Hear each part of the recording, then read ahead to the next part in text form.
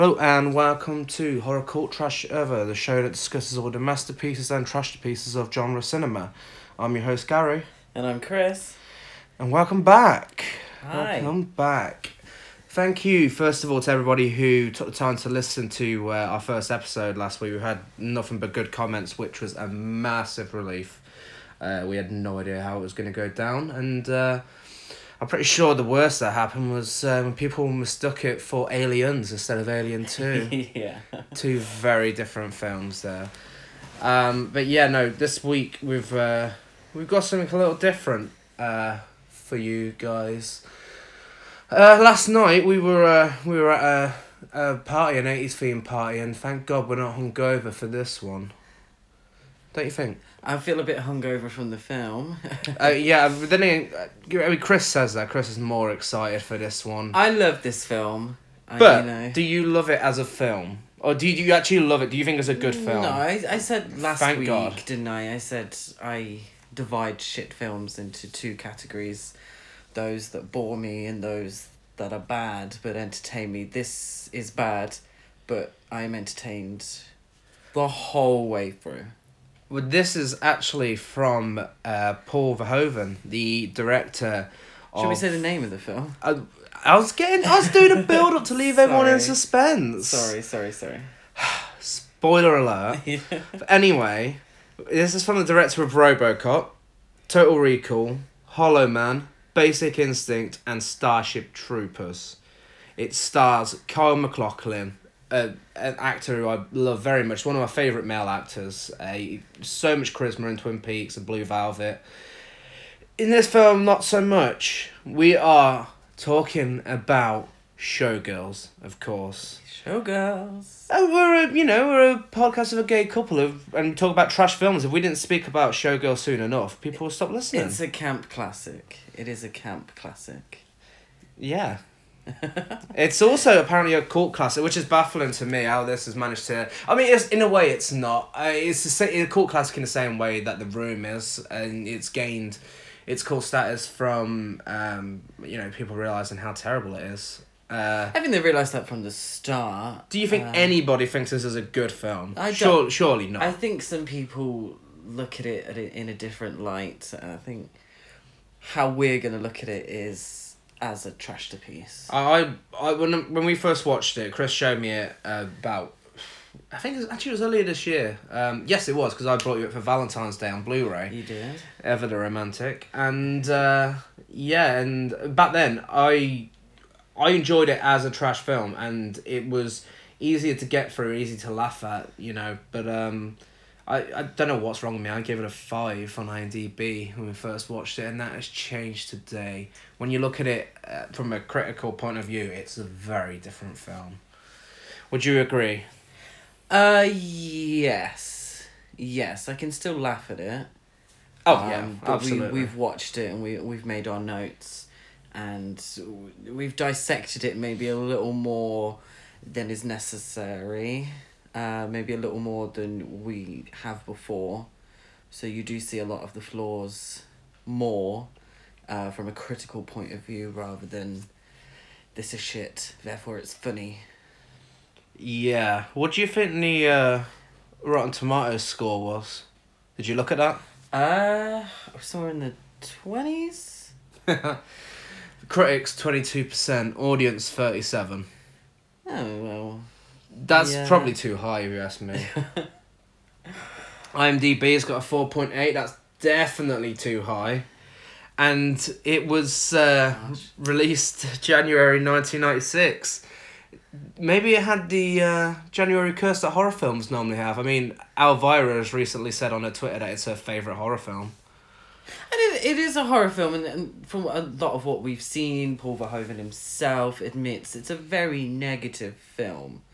When you look at it, for all the funny moments, intentional or not, it's a very negative film, a very dark film, and I think maybe that is what people couldn't connect with. Yeah, I mean, I can't imagine being in an audience in the 90s and seeing... I can't imagine being in an audience now and seeing this, just like... there's so much nudity in this film that it just looks normal after a while. It's every single... I wouldn't even say it's every other scene. It's almost every single scene. There's boobs and vagina everywhere. Would you say it's... Yeah, that frequent? like I said, you know, when you hear the same word over and over again, it loses its meaning.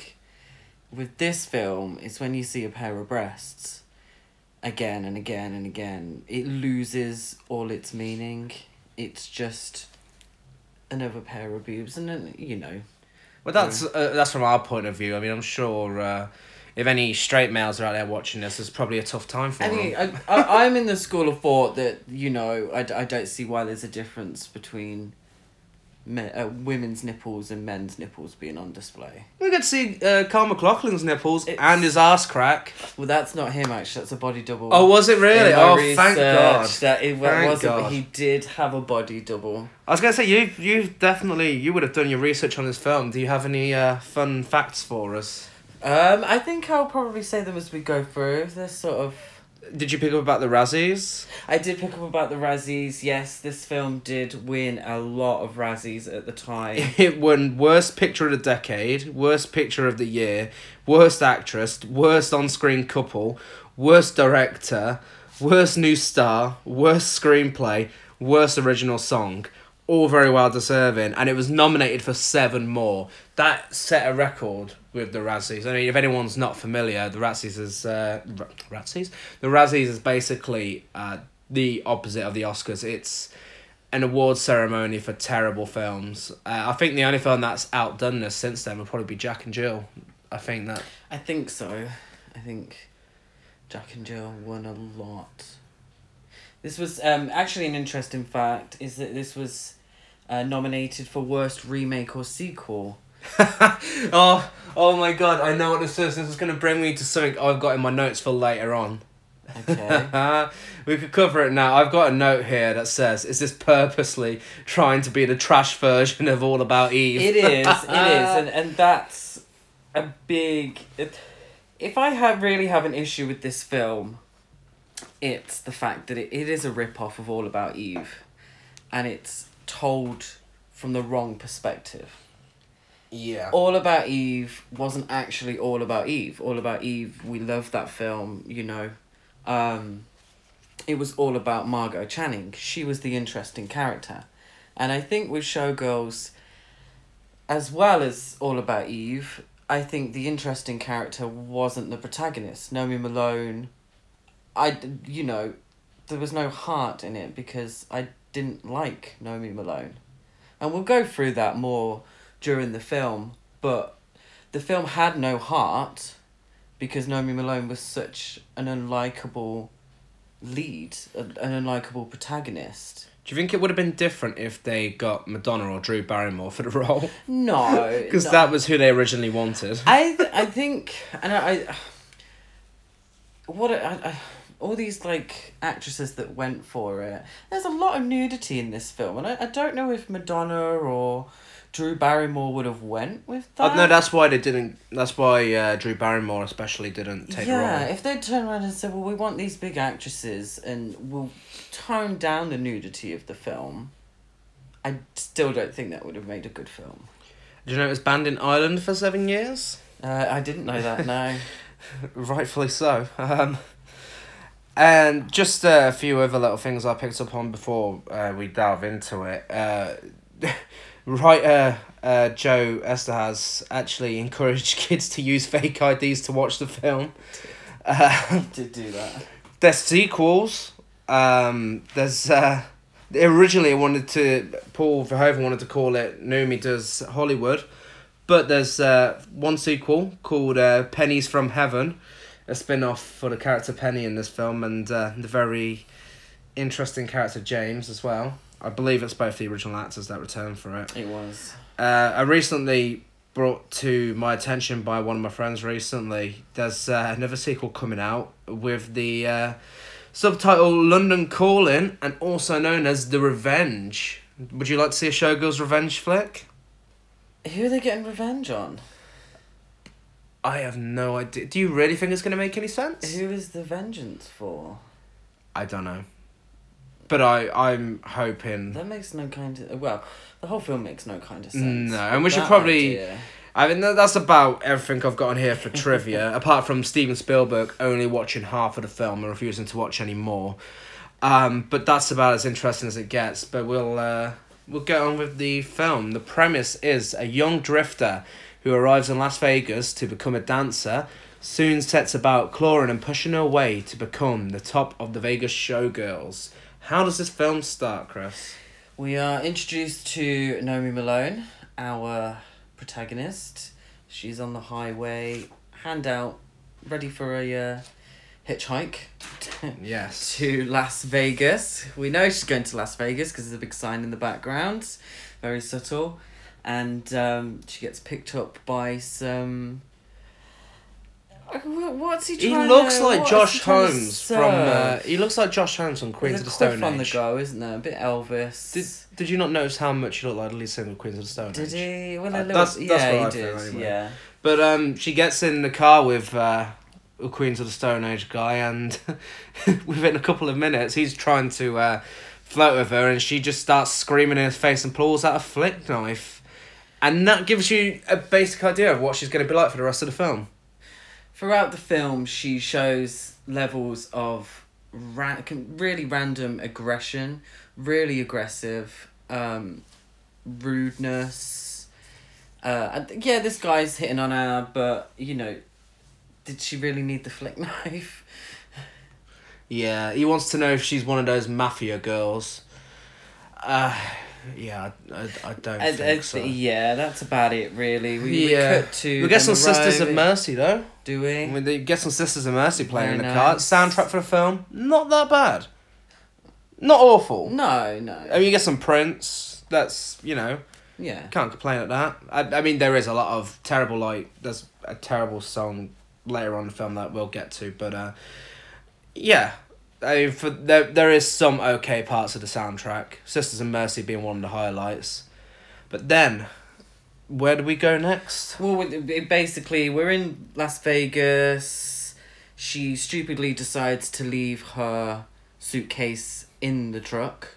She goes and has a little gamble. But she doesn't gamble. She doesn't gamble. She does gamble. I know she does, but she says she doesn't right before she gambles. Yeah, I think they were trying to go for a metaphor there, weren't they? But he gives her a $10. She gambles, she wins big, and then loses.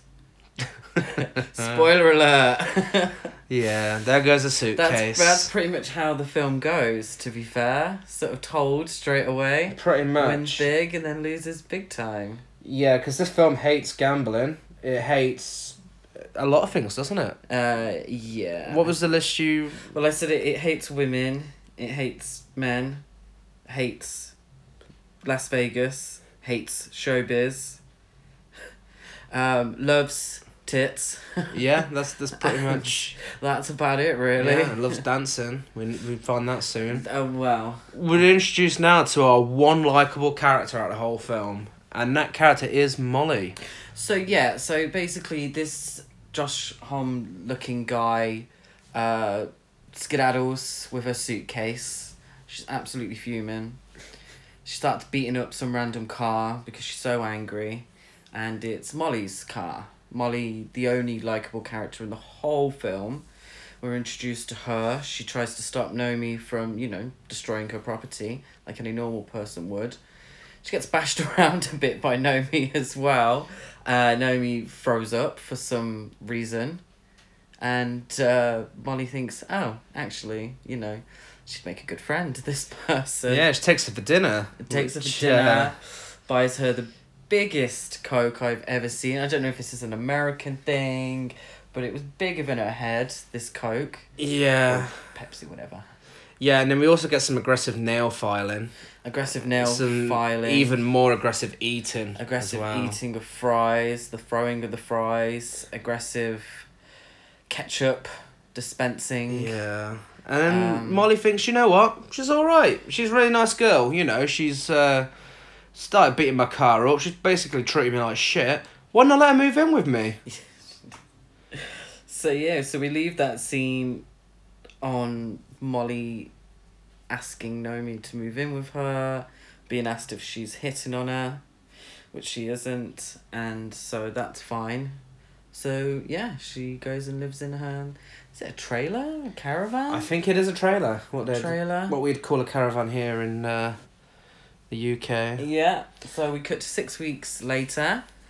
We know that Naomi has a job. And we find out that Molly also has a job. She's a seamstress. And where's Naomi working? did you get the name of the bar down? Cheetah. Cheetah. Club. Yeah, she works for a James Bond villain at the Cheetah Club. Oh, he was a James He Bond. was. I knew him from somewhere. Yeah, well, he was in everything. He was in the Goonies. He was in the Goonies. Yeah, this is one of his What's not his so name? fine moments. Robert, either Davy or Davy. Robert Dave Darby. Does that say Darby? I If was we in were- Die Hard, The Yeah. Goonies, License to Kill. Okay, he was in Predator 2. He's a Ah, showgirl. so a recognisable face. Yeah. So Molly thinks, do you know what?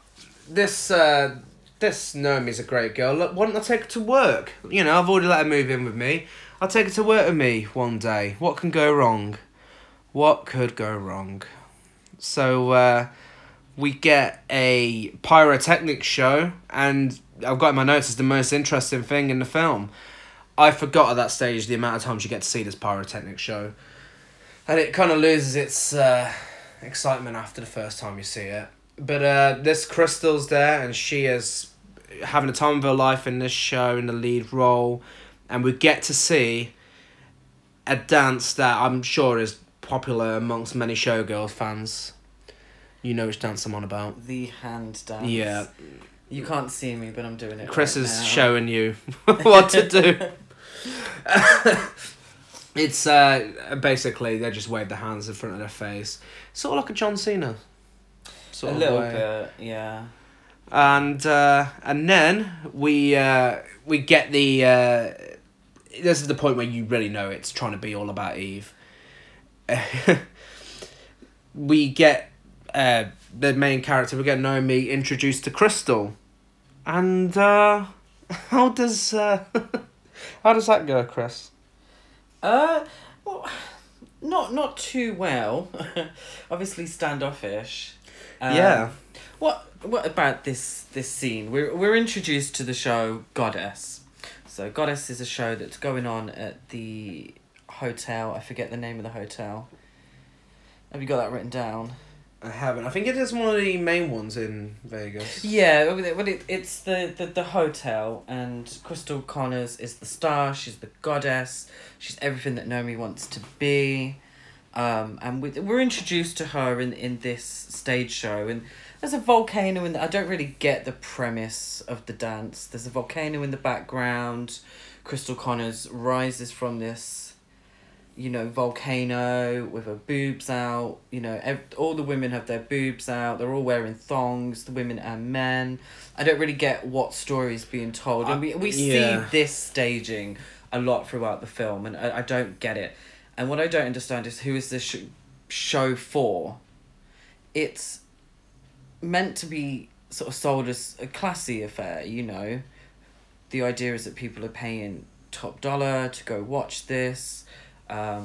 Crystal Connors is a big star. She's, practically A-list within Las Vegas, but it's a topless show. And that I don't know. I don't know if, I've never been to Las Vegas. I don't know if this is a thing in Las Vegas. But it felt to me like this whole goddess show, they could have made it classier. If they're going to act as if it's classier, don't make it look so cheap with a big volcano and, a lot of nudity. Is it a strip show or is it legitimate dance theatre? That's what I didn't get about this. Yeah, I think you've just put more thought into that entire sequence than Paul Verhoeven put into the whole film. Well, maybe I have, and Do you think Paul Verhoeven's ever been to Vegas prior to this? Do you think he just made it all up on the spot? been, and the writer, him and the writer, they did interviews with strippers and such. That but surprises me. it felt like this film could have. It didn't need to be a topless. I don't understand why it needed to be a topless show, and a lot comes from the fact that it's a topless show, and we'll go through that later. But I didn't feel like that needed to be a topless show.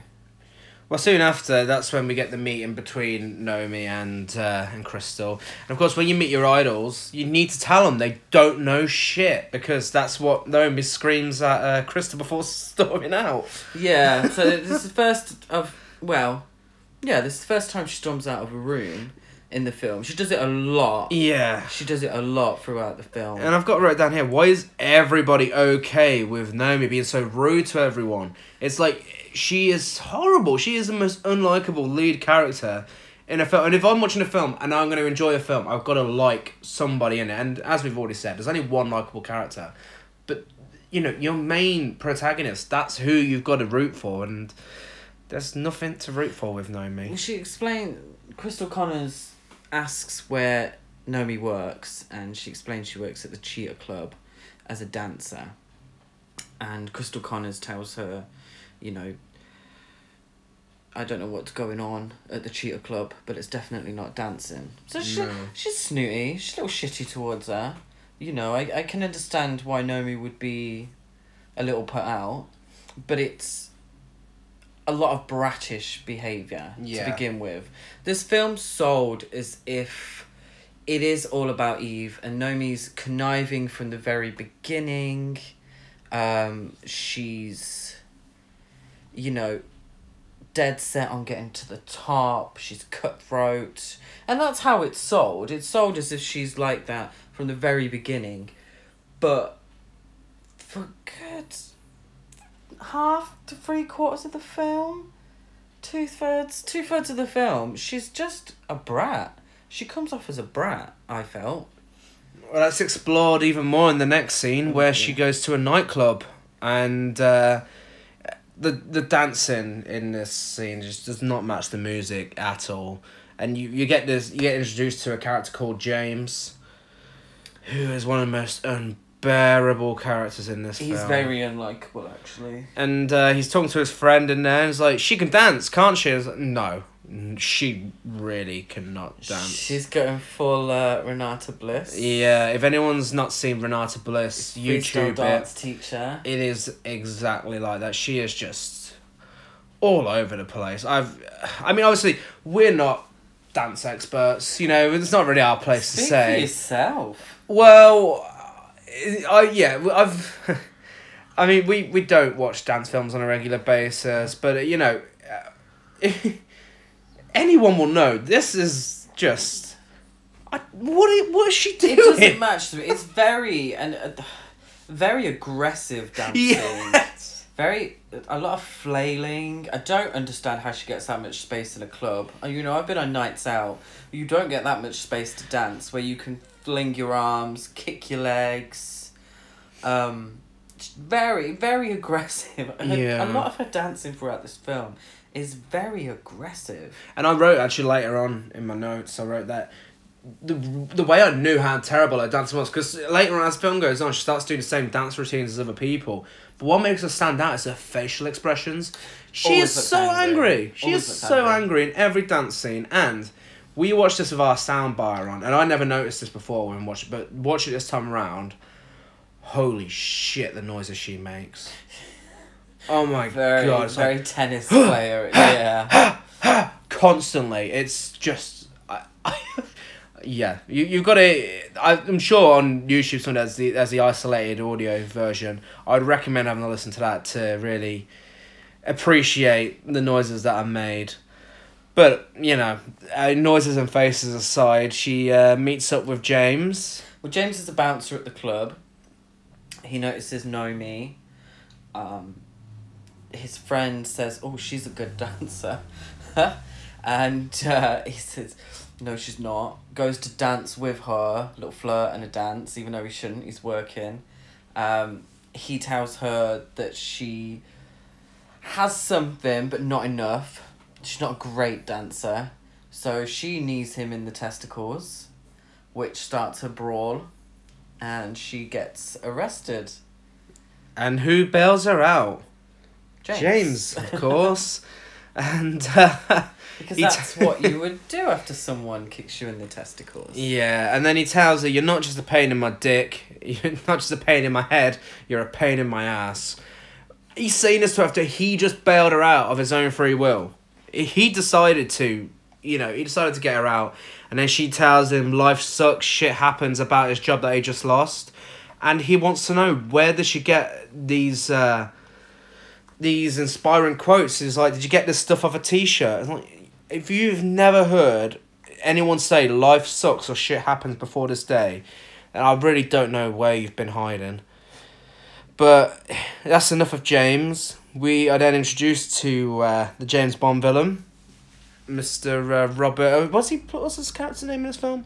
Al. Al. Yeah. Oh, it is Al. Yeah. Yeah. So it's Al and Henrietta, who sort of run the Cheetah Club. So Yeah. Henrietta's a plus size comedian who does a lot of stand up. A lot of self derogatory jokes about her weight. Yeah, I've wrote down she's very sexist to herself. Like, there was a joke about women. I can't remember. Oh yeah, I've got it written down. Yeah. Where have I put that?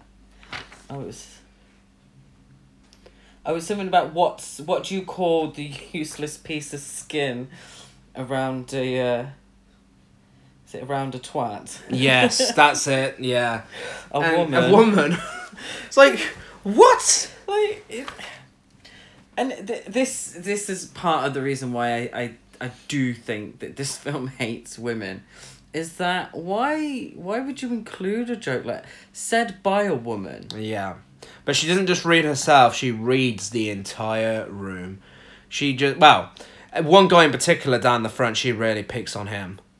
But between her doing her weird stand-up routine, we get introduced to Penny, and where Robert Davi tells her that she can't be called Penny, she has to be called Hope, because no one wants to fuck a penny.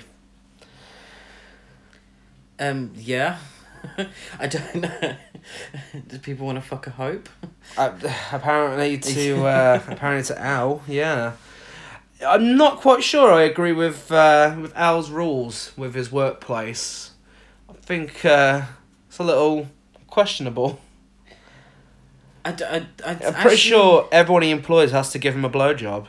Well, he implies that, doesn't he? Yeah. And Hope/Penny asks if he's being honest. But then I don't think Naomi would have done that. Really? Well, she's for the whole film. She's like, oh no, I would never shag to get this or shag to get that. She also said she wouldn't gamble. That's true. That is true. We're then introduced to Agent Cooper himself, Kyle MacLachlan. And his hair in this film is atrocious. I do hate his hair in this film. Yes. Kyle MacLachlan plays Zach. And apparently there was rumours going around that he couldn't stay throughout the whole premiere of watching this. But he has said he sat through the whole painful 2 hours. He knows how bad this film is. But I think, it's a bit hypocritical of him, because this isn't a good performance. I would never say that Kyle MacLachlan is the best part of this film. No. I wouldn't. It's not good. He looks bored throughout a lot of the film. I don't think, and I love Kyle MacLachlan as much as you do, but this isn't a good performance. Who's your favourite performance from this film? Do you know what? I think Gina Gershon does a really good job. I know she was nominated for a Razzie herself, but I liked her. I thought she was funny when she had to be. I think she was, hammed it up a little bit, and I liked her performance. Sorry, but No, I'd agree. actually quite. I mean, you compare her to Elizabeth Berkley's performance, who, you know, balls to the wall, chewing the scenery, you know, shouting a lot. I thought in comparison she did a good job. I think she committed to the role, which is more than Carl McLaughlin did. Well, it's funny you should mention chewing the scenery, because in the next scene, we find out that Zach is he's in a relationship with Crystal, and Crystal, you know, now fascinated with Naomi, takes Zach to watch her perform at the Cheetah Club, and she comes out doing one of her amazing dance routines, starts licking her pole, and just being all over the place, you know, typical Naomi fashion by this point. And so Crystal decides, you know, how much better can this get? I'm going to buy her for him. Her exact words. She says she's going to buy Naomi for Zach. I think it's looking at sort of women as a commodity, and I think this film, I don't know if it's trying to comment on that, if it's trying to be satirical. A lot of people defend this film and say that it's a satire, and it's a satire on consumerism, excuse me. It's a satire on, you know, Las Vegas or show business. And when she says that she would buy Naomi, it's as if Naomi is a commodity. You know, when somebody is a stripper, or indeed, you know, a prostitute, they are selling their body. That is what they're selling. They're getting money for that. So at what point does the actual woman become a commodity? Maybe I'm looking far too much into I this. think that's a good analysis. I think maybe I am, but I did see that as, you know... Well, it's interesting looking at it nowadays, since we've had, like, the Me Too movement and things like that. I mean, you get to look at this film in a very different light. Because it's not so controversial anymore. It's not so shocking. You know, it's not... It was only shocking, really, because of the amount of nudity in it. Well, we look at nudity in a slightly different way now.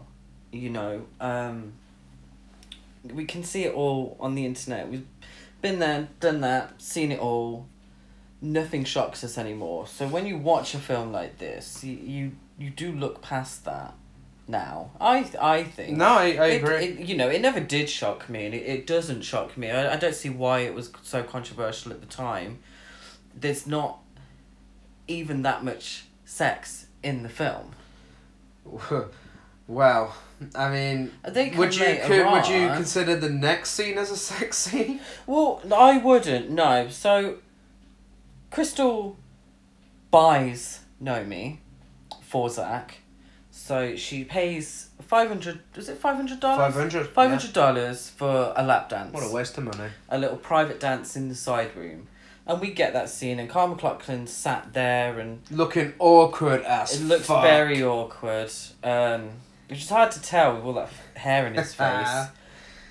Crystal Connors wants to watch. She sits there and watches, and Naomi gives the full lap dance experience, you know, takes it all off, and that's our first sort of full frontal of the film. Shows off a sneak preview of some of her dolphin moves. Yeah, very aggressive lap dance. Very aggressive. She acts...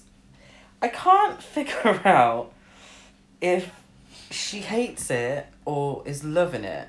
At the end, she seems to have really enjoyed herself. She's smiling as she walks away. But during, she just seems really angry. And she's really, like, going hard on him. Yeah, it was some of the most aggressive dry humping I've ever seen. And James is watching from a distance. And it's not long before we see him again. He pops up in the next scene and he tells her that she has more talent than anyone he has ever seen. Well, he's not seen many people, clearly. I don't know. She pretty much made Carl McLaughlin jizz in his pants, so... Yeah, I mean... She must have done something right. Yeah, it's hard to tell with Carl McLaughlin. I mean, that's what's in the script, but his face says a complete different story. Oh, yeah. So, this conversation elaborates quite a fair bit. And we get one of the more strange lines of dialogue in the film. Out of nowhere, in the middle of this conversation, James just bursts out with, man, everyone got AIDS and shit. And it's like, where the fuck did that come from? Excuse me. This is going sort of back to what I touched on, is looking at women's bodies as a commodity. So he can't differentiate between being a stripper and being a prostitute.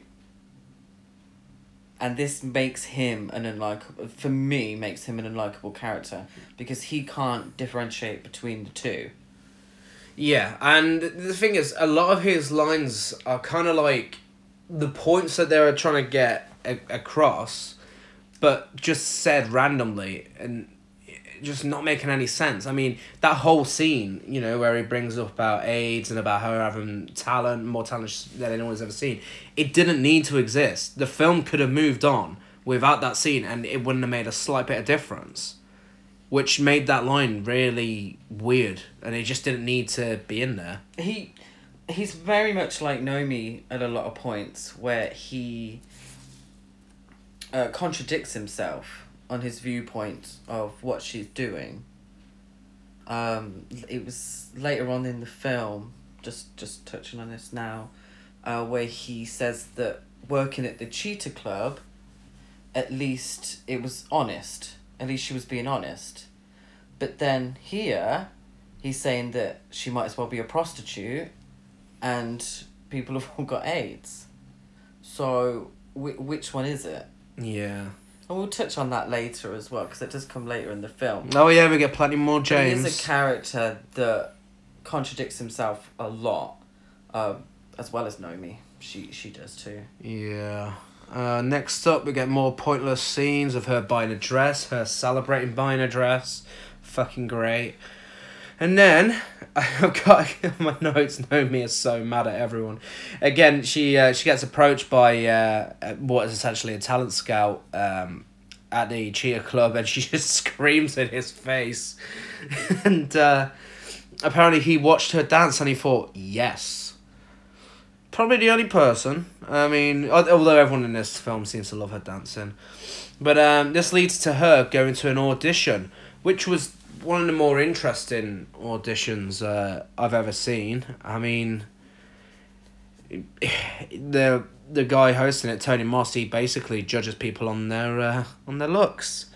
Yeah, I mean, he doesn't even give them a chance to dance. Like, yeah, it's quite a brief dance scene with all the girls there, and he does base it solely on his looks. One of the famous parts is telling the girl who got her nose done after the previous audition that her ears are now too big and she needs to get them fixed. Yeah, I wrote down it plays out more like a reading challenge from RuPaul's Drag Race. Would you agree? Yeah, he does go down the line and calls somebody a tennis ball because she's got short hair.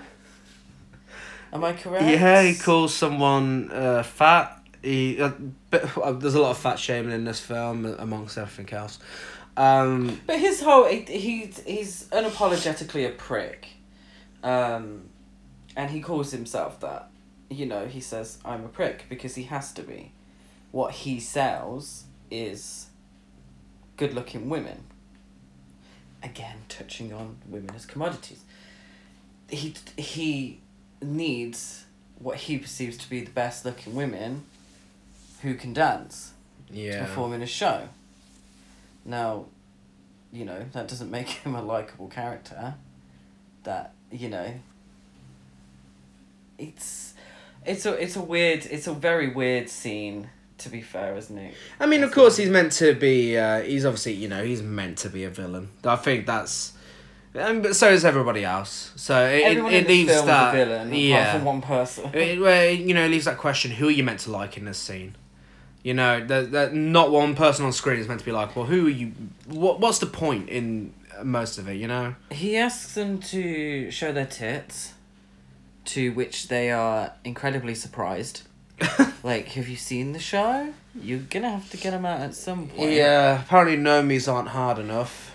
Yeah, Nomi's aren't hard enough, so she needs to play with them a little bit and put some ice on there, which makes her storm off yet again.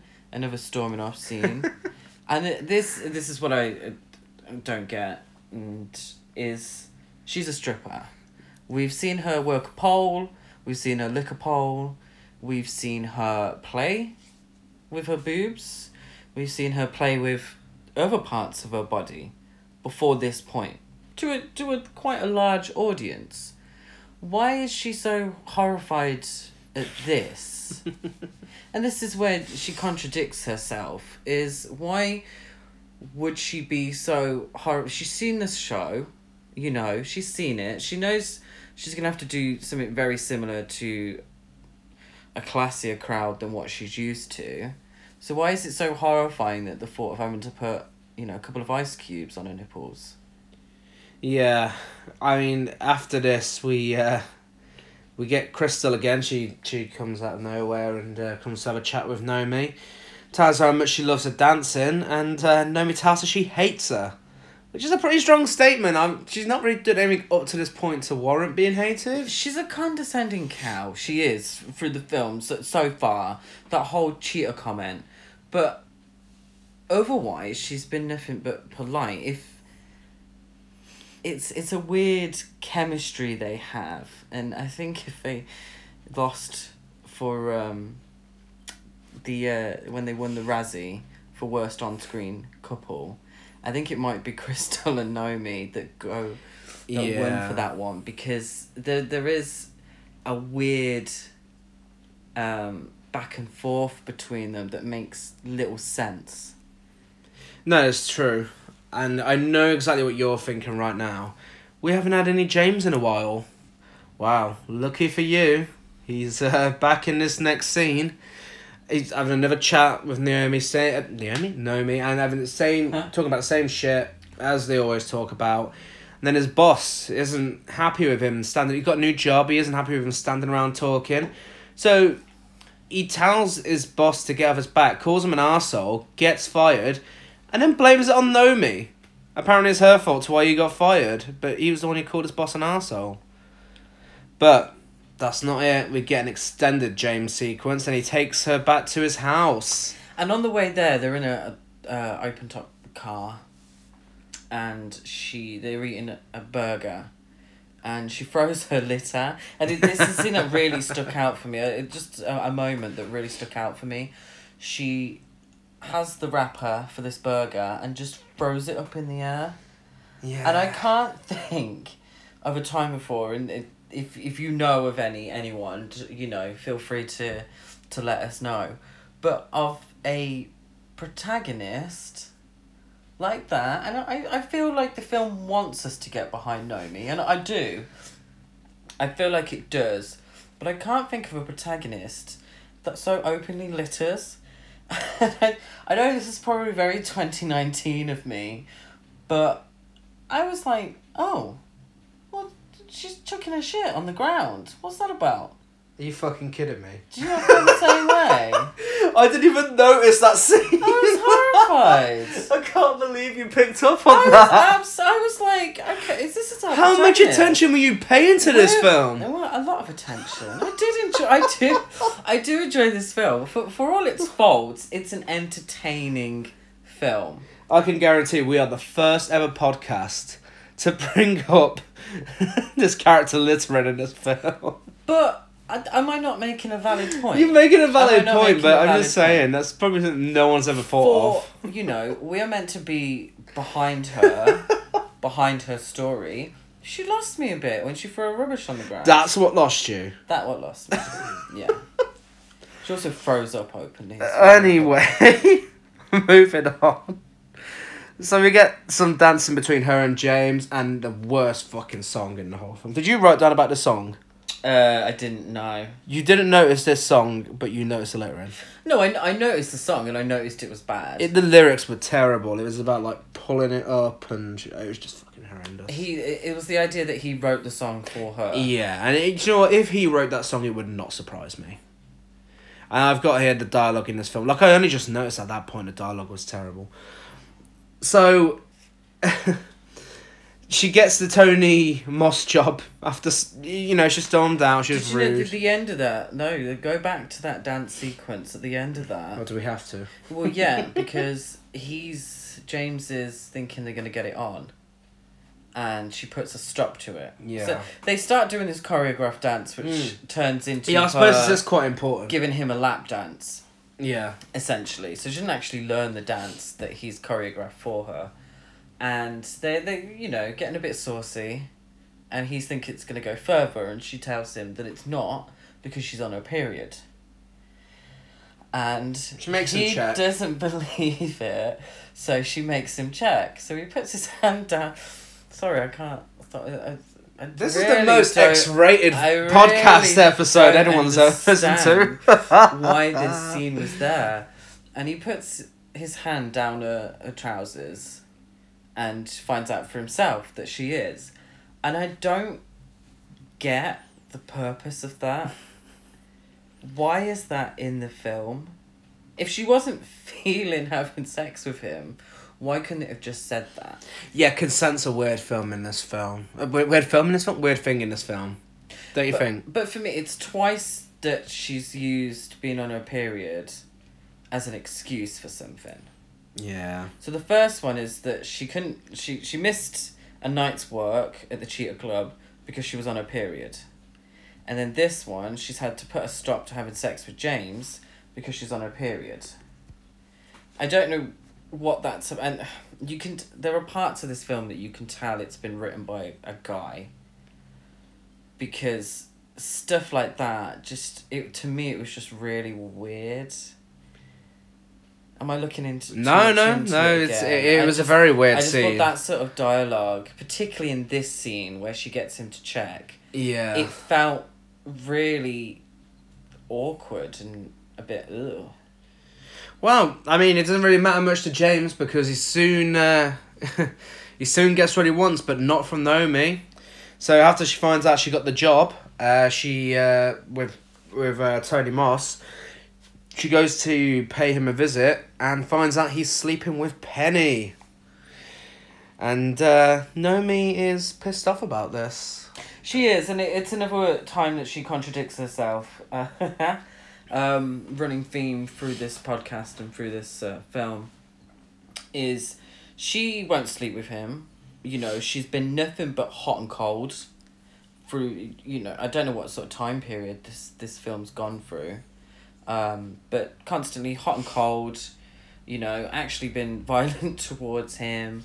But she's shocked that he's gone with Penny. Yeah. Which and I don't understand. Again, it's something that didn't need to happen. It seemed pointless to me. They could have just left his character out for the rest of the film and no one would have gave a shit. But she gets the job. She gets told her requirements for the job and she has to eat brown rice and vegetables. Yeah, it's a very, very famous part of the film is the idea that she should only eat brown rice and vegetables, and it's brought up a few times. Yeah, shortly after this she doesn't know her date of birth.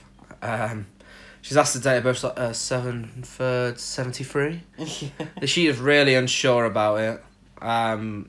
And glossing over a bit, oh holy shit, we're at nearly 50 minutes. Oh god. We're not even halfway through the film. Oh no. So fast forwarding a little bit, we get a thrusting dance scene with some of the most sweat I've ever seen in any sequence in a film. We get a monkey scene where monkeys that took a shit on the stage, they get a little bit invade. Of comic relief with the chimpanzees. Yeah, apparently that was the only scene that the actresses in the film felt uncomfortable with. Because the chimpanzees constantly staring at their boobs, wasn't it? Then that was a problem. Not like everybody else in the film that was staring at the boobs, and the director telling them to get naked all the time. No, that's not a problem. The monkeys staring at the boobs was a problem, apparently. So Naomi does a pyro show from the start of the film. Honestly, I think she made it so much worse. She falls over, during her first performance. Well, I think it's made to seem like she slips on the shit on the stage. Oh, was that what that was? Yeah, because Molly's sort of at the side of the stage and goes, shit! I assumed that she slips on the shit. I might like that No. scene a little bit more now. I hope that was the case. But, you know, bit of comic relief, and then, not long after that, James is back again, and this time he admits he has a problem with pussy. His exact words. That's exactly his words, and he says it's not like he's seen any money from that number that he wrote for Naomi, so he might as well touch a little pussy. So there we are. So that tells us all we really need to know about this character. He's such a piece of shit. He's a real creep. Yeah. Calls Carl McLaughlin a pimp. So again, it's his thinking that being a stripper or selling, you know, your body Yeah. as a stripper is the same as being a prostitute. Yeah. Oh, this guy's just full of shit. He is, yeah, I'm not a fan. And then we get a famous lunch scene in which Crystal and Naomi talk about some food they used to enjoy. Don't know, Chris. So it's again this weird chemistry between the two characters where they're hot and cold with each other. Is she being smarmy with her? Does she hate her? Does she like her? Who the hell knows? So they were going to practice and they end up going out for lunch and they both bond over their love of doggy chow and how they love to eat dog food. Yeah. I honestly... I haven't really got anything to say about this one. I would love to know what the writer was thinking when he wrote this scene. I don't know what it means. Yeah, I mean, there's not really much more that can be said about it. It hasn't already been said. They both eat dog food. Yeah. The rest of the conversation is, ironically, dog shit.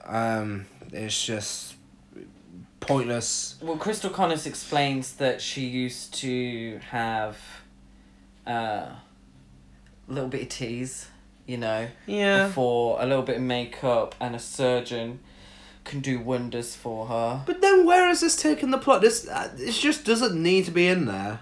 Much like the next scene of them two dancing. It's just, again, okay, great. Another dance sequence. I get it. It's a film called Showgirls. It's about showgirls in Vegas. It involves a lot of dancing. But fuck me. This just doesn't need to exist. There's a dance sequence. It ends with them nearly kissing and Naomi calling Crystal a bitch. What's new? She's mad at someone else again and walks off. Well, she says to Crystal Connors that maybe Crystal's a whore, but she's not. And it's this hot and cold, contradictions all the friggin' time in this film. Yeah.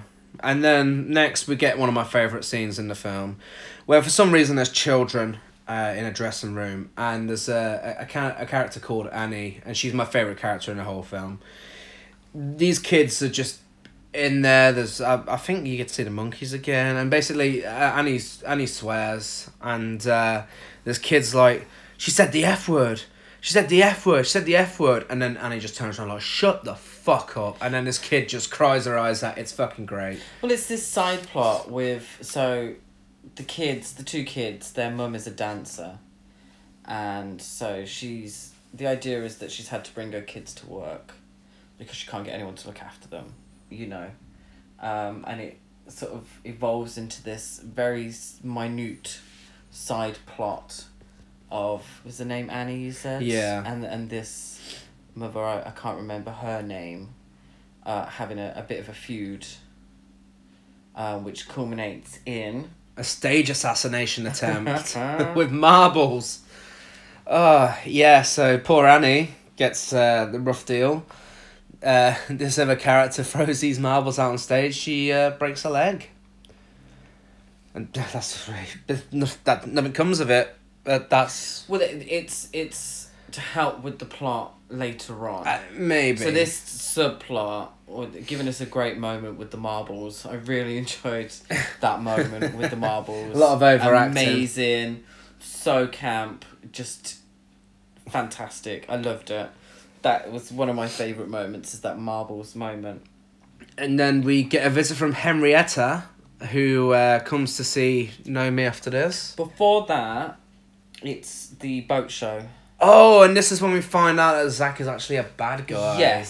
So, Naomi and another dancer are invited to do a little dance at a boat show for $1,000.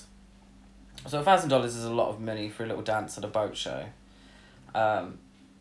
Molly tells Naomi not to do it because other girls didn't enjoy it. Very vague. I don't understand why she would be so vague, because clearly she knows what goes on. So she goes to this boat show, does a little dance, and introduced to an businessman from Hong Kong. Yes. Yes, and this film does show all Asian businessmen are a bit pervy, because there were some at the Cheetah Club that were a bit pervy. This guy's quite pervy. So, I think that's a weird sort of stereotype, bit offensive there. Yes. I felt. But the idea is that they would go back to a hotel room, and the £1,000 is for sex, rather than just a little dance at the boat show. Yeah, so Naomi isn't the biggest fan of this. She goes back and tells Zach about it. And he makes out he's really mad at this, is it Paul or was it Phil? What was his name? He looked like a Phil. But yeah, the guy who took her to the boat show, basically. He's really mad at him. Puts on this show, pretends to use a mobile phone in the worst way possible. And as soon as Naomi disappears, he calls him back, and it turns out it was all an act, and he's actually a bad guy. Surprise! Excuse me. Yeah, so another he was villain. never really that likeable to begin with. No, but then it's just, just puts him into that same category as everybody else. There's another villain. Nothing redeemable about him. Yeah. Yeah. He doesn't need... In fairness, though, Carl McLaughlin's acting doesn't really change when we find out that he's a bad guy. No, it's still the same wooden performance. It's still the same wooden performance. Quickly glossing over, because again, I think we're nearly on an hour now already, and we're already an hour into this film. Quickly glossing over the scene I mentioned with Henrietta, she tells Naomi that she looks better than a 10-inch stick. What a lovely compliment. Do you think I look better than a 10-inch stick? No comment. Wow. Fuck you. Anyway. What a weird thing to ask. Caught me off guard. Well, I mean, this film's weird, so I thought I'd just add to the atmosphere of it. Yeah, but moving swiftly on. We get the famous sex scene next. Would you like to go into detail about that? Well, I think this is meant to be the change in Naomi's character, and the one that we were meant to see from the very beginning, if any of the advertising or synopses are to be believed. So this is the moment where Naomi's like, do you know what? I am gonna get ahead, and I'm gonna do whatever I need to do to get ahead. So she invites herself back to Zach's swanky house and decides to strip off and jump into the pool. You know what's on her mind. And it's what I really don't get about this whole film. And there's a lot that I don't get when looking at it critically. Is she wasn't gonna shag the other dude at the boat show for $1,000, but she's gonna shag Zach in order to get higher up the rankings at the hotel. Yeah. And that's so which one is it? Would she not do it to get ahead, Did she think that the whole boat show thing was beneath her? Rather than being morally outraged, did she just think it was beneath her? That's not really played out. Well, either way, it leads to the most awkward sex scene of all time. They go into this swimming pool, and you get to see a bit of Agent Cooper's body double's ass. A bit too much of it. And, he's furiously going for it with her, and she's just acting like a dolphin. She's flapping about, and it looks painful. It looks like she's never had sex before in her life. I can't believe that it's actually sex, because her sort of legs are too high up on his body. It looks like he's trying to kidnap her. Yeah. And she's resisting. She must have had a bad neck after filming that scene. It's another aggressive physical, sex or dance scene. Sexuality being mistaken for aggressiveness. I mean, it did something right because it got her the lead role, but then it's weird. It gets her the lead role. We get another filler scene with fucking James, who's got his own dance show now with Penny, where they're getting booed off the stage. He's treating Penny really well. He tells her she's dancing like a truck. Tells her to get him a beer, bitch, exact words. And apparently they're engaged, and Penny's now pregnant, apparently. But again, didn't need to happen. That's the last we see of James, thank God. And then it moves on to Naomi. Naomi didn't get the role because she receives a letter. The role of the understudy. Yeah. So she was going for the understudy. Which wasn't that the role she got after she slept with Zach? Yes. Yeah. Yeah. So then, that was Crystal's understudy. That filler scene with James was literally just there to break these two scenes up. She finds out she didn't get it. So, I mean, what do you do when you don't get a role? You, aggressively storm out the room. Into another room, aggressively. Oh, no, I'm talking about a little further on than that. When she pushes Crystal down the stairs. There we go. Oh, okay, in front of everybody. Now. In front of everybody. Someone must have seen that. But it was very obviously a push. A real push to the back. Somebody must have seen that, but... No one's seen it. And then, I prefer marbles on the stage. Yeah, the marble scene was better. But yeah, and then, they need to replace Crystal, so who are they going to choose? Some of the options were Paula Abdul, Janet Jackson, but apparently they didn't want to pay for them, so Naomi will do. I think it's insulting to Paula Abdul and Janet Jackson that their names were mentioned. This is a topless show, and there's the staging of the volcano staging, but there's also the biker staging, which was very sexual. Oh, God, yeah. Very, extremely sexual. I think it was a bit insulting from the screenwriter to choose poor Janet Jackson and Paula Abdul to replace Crystal Connors. Yeah. And also, what's Crystal Connors famous for? What I don't get. They're acting as if she's an A-list. And if she, Janet Jackson and Paula Abdul at the time were A-list stars. And she's famous for Dancing in Vegas. But who was Crystal Connors? Famous for Dancing in Vegas. It doesn't really explain why Crystal Connors is so famous to be the star of that show. Yeah. Swiftly moving on. Naomi does a dance scene, and somehow she was successful and turns into this massive celebrity. I'm not sure how.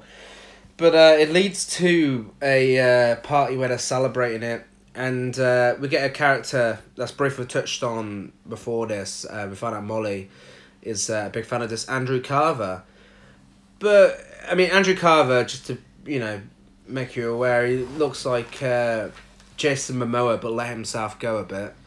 He looks like shit. He's really not attractive at all. But Molly's mad on him, and she's introduced to him at this party scene. And what really pissed me off about this was, as if the film wasn't bad enough anyway, and you got all these unlikable characters. The one likable character is then subject to a really brutal rape scene. It was a very, very jarring scene in the film. for all the, you know, for all the other scenes being quite camp, they are camp. Yeah. And at the end of the day, it's just people being bitches to each other for the majority of the film. Yeah, and it's so bad it's good, you know, but then this scene just kind of leaves... This scene really took it to a unnecessary dark place. It wasn't... For me, there was absolutely no need for it to be in the film. No. Could you not have just had Molly as a nice character who, you know, maybe gets a happy ending? Yeah. Because it's such a negative I'm sure film. many people got a happy ending in this film, but... Ew. Not Molly. Not Molly. You just ruined the point I was making then. Well, she's put in hospital. Again, just adds more darkness to the film. And then Zach gives us a bit of exposition about Naomi. And makes her even more unlikable, because apparently she was a criminal prior to this, and a hooker. Well, she was... Yeah, well, that doesn't make her unlikable. For The me, fact she was a criminal... Yeah, for I me mean, personally... no, the hooker side doesn't, but the fact that she was a criminal makes her... No, soliciting was the I crime. thought she had actually... Because he Drug says... possession. Well, he says that she was... Does this mean that Crystal was the first person you pushed down the stairs? So I assume that maybe she had done something a little worse. Oh, I don't know. I thought that was implied. She may have robbed someone, to be fair. It would make sense with the next scene, because, I mean, obviously, you have the exposition, great. For me, the film could have ended there. Naomi could have, you know, ran away. That's it.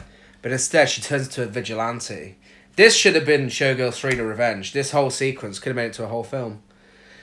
She goes to see Jason Momoa let himself go, and then, you know, they have a nice little conversation where he tells her that he likes her better topless, and she says, "Wait till you see me bottomless." Okay. And then we realise that she's a better fighter than she is a dancer. She kicks the shit out of him. She does, and very dancely as well. There's a few It's a satisfying scene. kicks and turns in there, and it is a satisfying scene. He deserves everything he gets, you know. I don't know if this redeems Naomi as a character though. I don't think. No, oh, definitely not. I think maybe the No. idea is that this redeems her as a character. She is, you know, she's very conniving, but she's still got a heart because she gets revenge for her friend.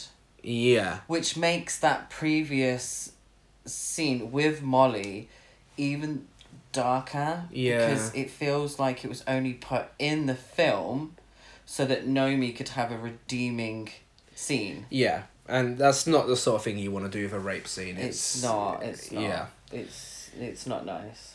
And after this, is it just me, or does Zach just disappear after that? Yeah, that's the last we see of him. Yeah, I'm not even going to try and make sense of that.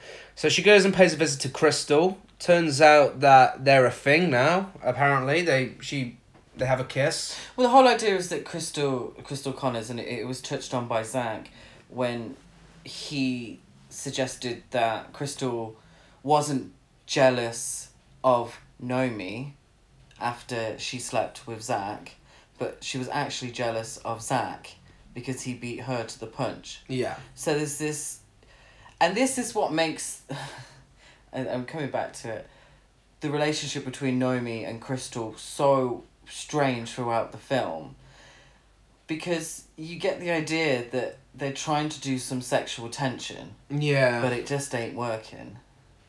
Well, no, because it normally just ends up with Naomi screaming she's a bitch and then running away. Yeah. But It's very strange sexual tension. Yeah, I mean, obviously at this point as well, Crystal must know that Naomi pushed her down the stairs.